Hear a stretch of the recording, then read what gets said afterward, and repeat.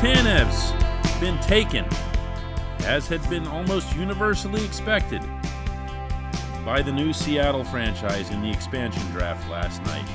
And for the Penguins, now, if you will pardon the horrific pun, it's time to get cracking. Good morning to you. Good Thursday morning. I'm Dejan Kovacevic of DK Pittsburgh Sports, and yes, I just said that. This is Daily Shot of Penguins. It comes your way bright and early every weekday morning if you're into football and or baseball. I also offer up daily shots of Steelers and Pirates right where you found this. It's funny how knowing something is going to happen, even if it's something bad, 2-3 days in advance, you kind of brace yourself for it and you don't overreact.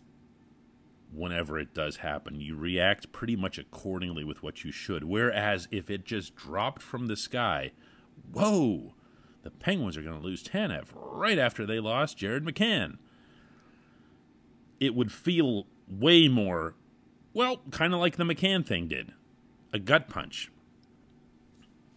And one thing I've been trying, probably in vain, to recommend here is to back off. And by that I don't mean back off criticism. I mean back off and see the broader picture. Because that has to be what's going on here. It just has to be. I have not liked either of these moves. I have not liked losing 2 assets in an expansion draft when you only need to lose 1. I have not liked losing Tanev, period. The Penguins now have to go and get a Tanev somewhere. And by that I don't mean Chris, his brother. I mean they got to find a player like that. If it's Yoel Armia, who is a really, really good bottom 6 forward for the Canadiens before that in Winnipeg, and you can get him at a lower price at less of a long-term commitment, okay, great. But you got to go and get a Tanev.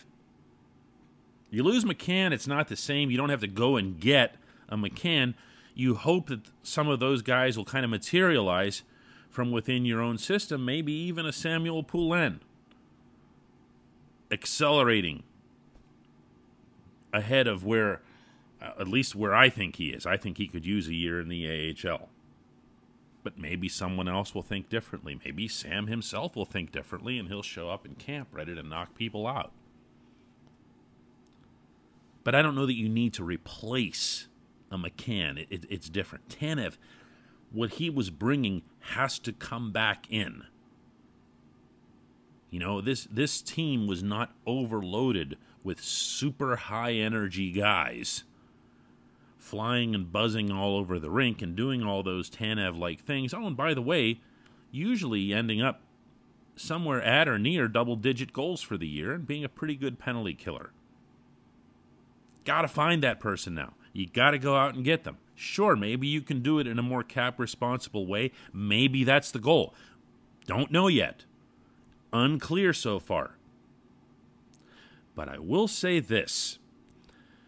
If you've gone this far, meaning losing McCann and losing Tanev, and pretty clearly on both counts because of cap space, might as well take that to the next level. This portion of Daily Shot of Penguins is brought to you by Fubo TV.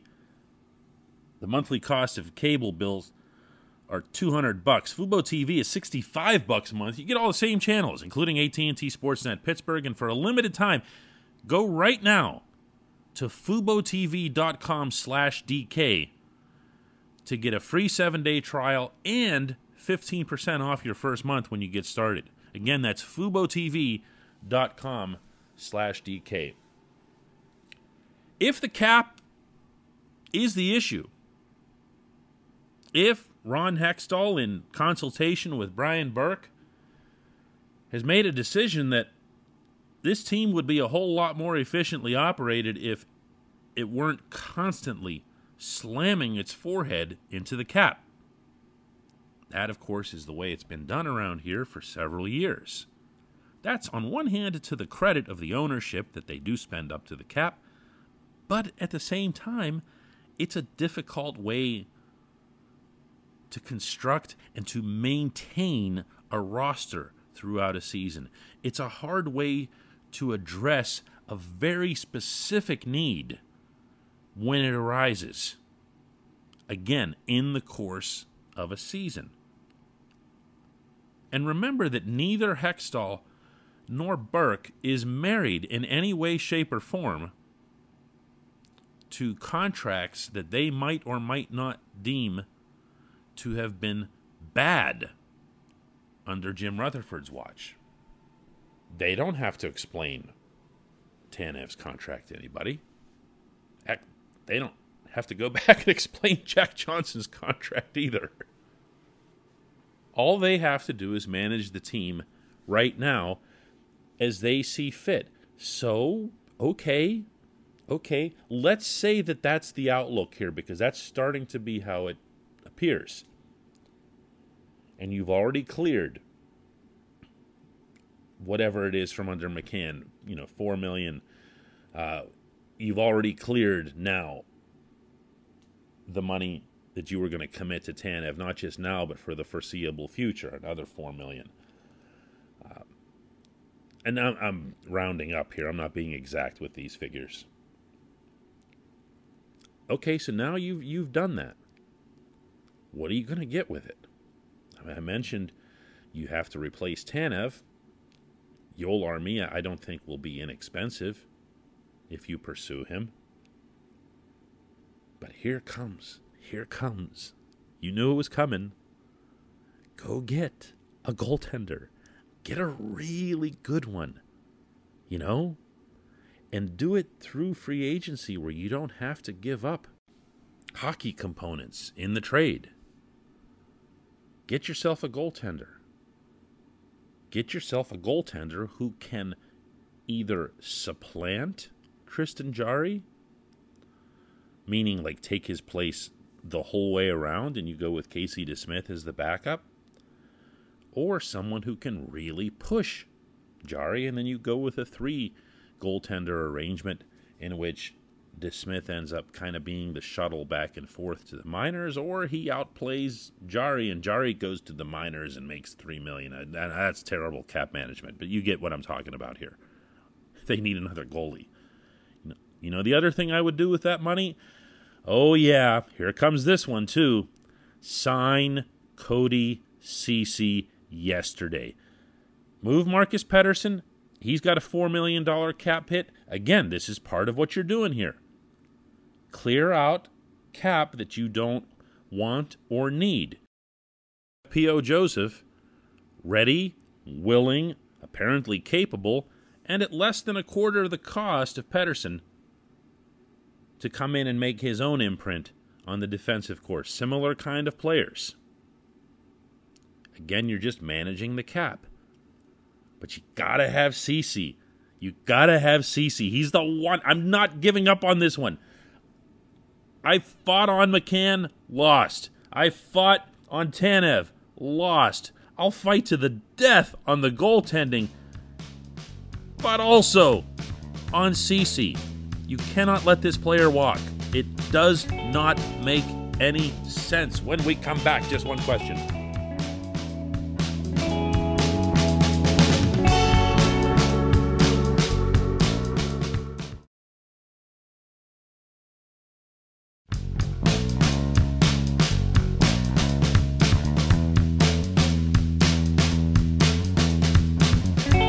Time for just one question, and that's always brought to you on this program by the good people at the Greater Pittsburgh Community Food Bank, where they are recommitted to serving those in need across Western Pennsylvania. And when I say recommitted, I'm referring to the recent rebranding that they did. Go check out pittsburghfoodbank.org to see more of what I'm talking about, particularly if you've been a donor in the past. Find out how they've become more efficient than ever with the money that you generously contribute to the cause. pittsburghfoodbank.org.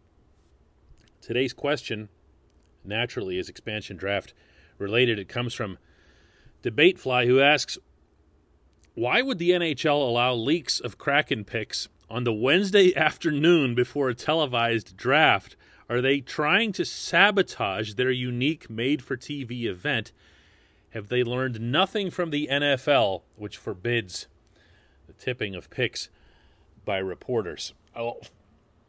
For anybody who doesn't know what the reference is here, all throughout the day yesterday on social media, it became very clear and very well known which player nearly every team was going to lose, because the NHL, for some insane reason, required Seattle management to send a complete copy of their expansion draft picks to what's called Central Registry in Toronto.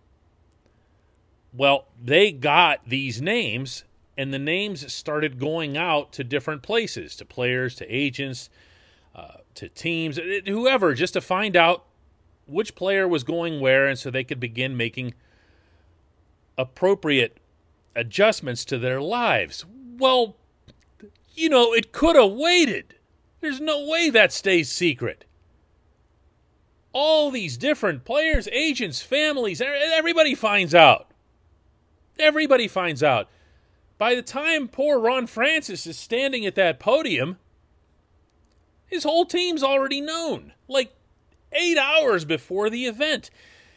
For this market, for Seattle, to put up $650 million to all build toward this one magical day and to have it blown up by a bunch of tweets in the afternoon is just the most NHL thing ever. But you know what, Seattle? Welcome to the NHL. That's your first real experience with the Garage League, because that's how they would conduct business. Now, I want to clarify a couple of things that you said, though, here. You said, have they learned nothing from the NFL, which forbids tipping picks by reporters? The NFL doesn't forbid the tipping of picks. If a reporter finds out, if I were to find out that the Steelers were taking Najee Harris, whether that's 2 minutes before they announce the pick or 2 weeks before they announce the pick, I'm not forbidden, there's no such thing, from saying who did what. But there's nothing to stop the league or the team from keeping it a secret. I'm going to repeat here that I don't get the impression at all that this is what anyone in Seattle would have wanted, least of all Ron Francis and the upper management there. They're trying to build up this event into a crescendo after years and a gazillion dollars and the renovation of the Key Arena into, I think, what's going to be called Climate Pledge Arena or something like that, bought by Amazon. And all this stuff goes into it, and then it just takes one wag in Toronto to pass the names around to everybody. The NHL didn't need those names several hours early. All of this could have been conducted in-house by the Seattle Kraken. The whole presentation, the show, the placards, the jerseys, all that stuff, that could have been done in-house, and they could have controlled it. But the moment that you get this league involved in something, something's going to go wrong, and it did. What an embarrassment. Seriously, what an embarrassment for Gary Bettman, as if there can be such a thing. Wow. Anyway, thanks for the question. Thanks to everybody for listening. We'll have another episode of Daily Shot of Penguins to discuss the aftermath of all this tomorrow.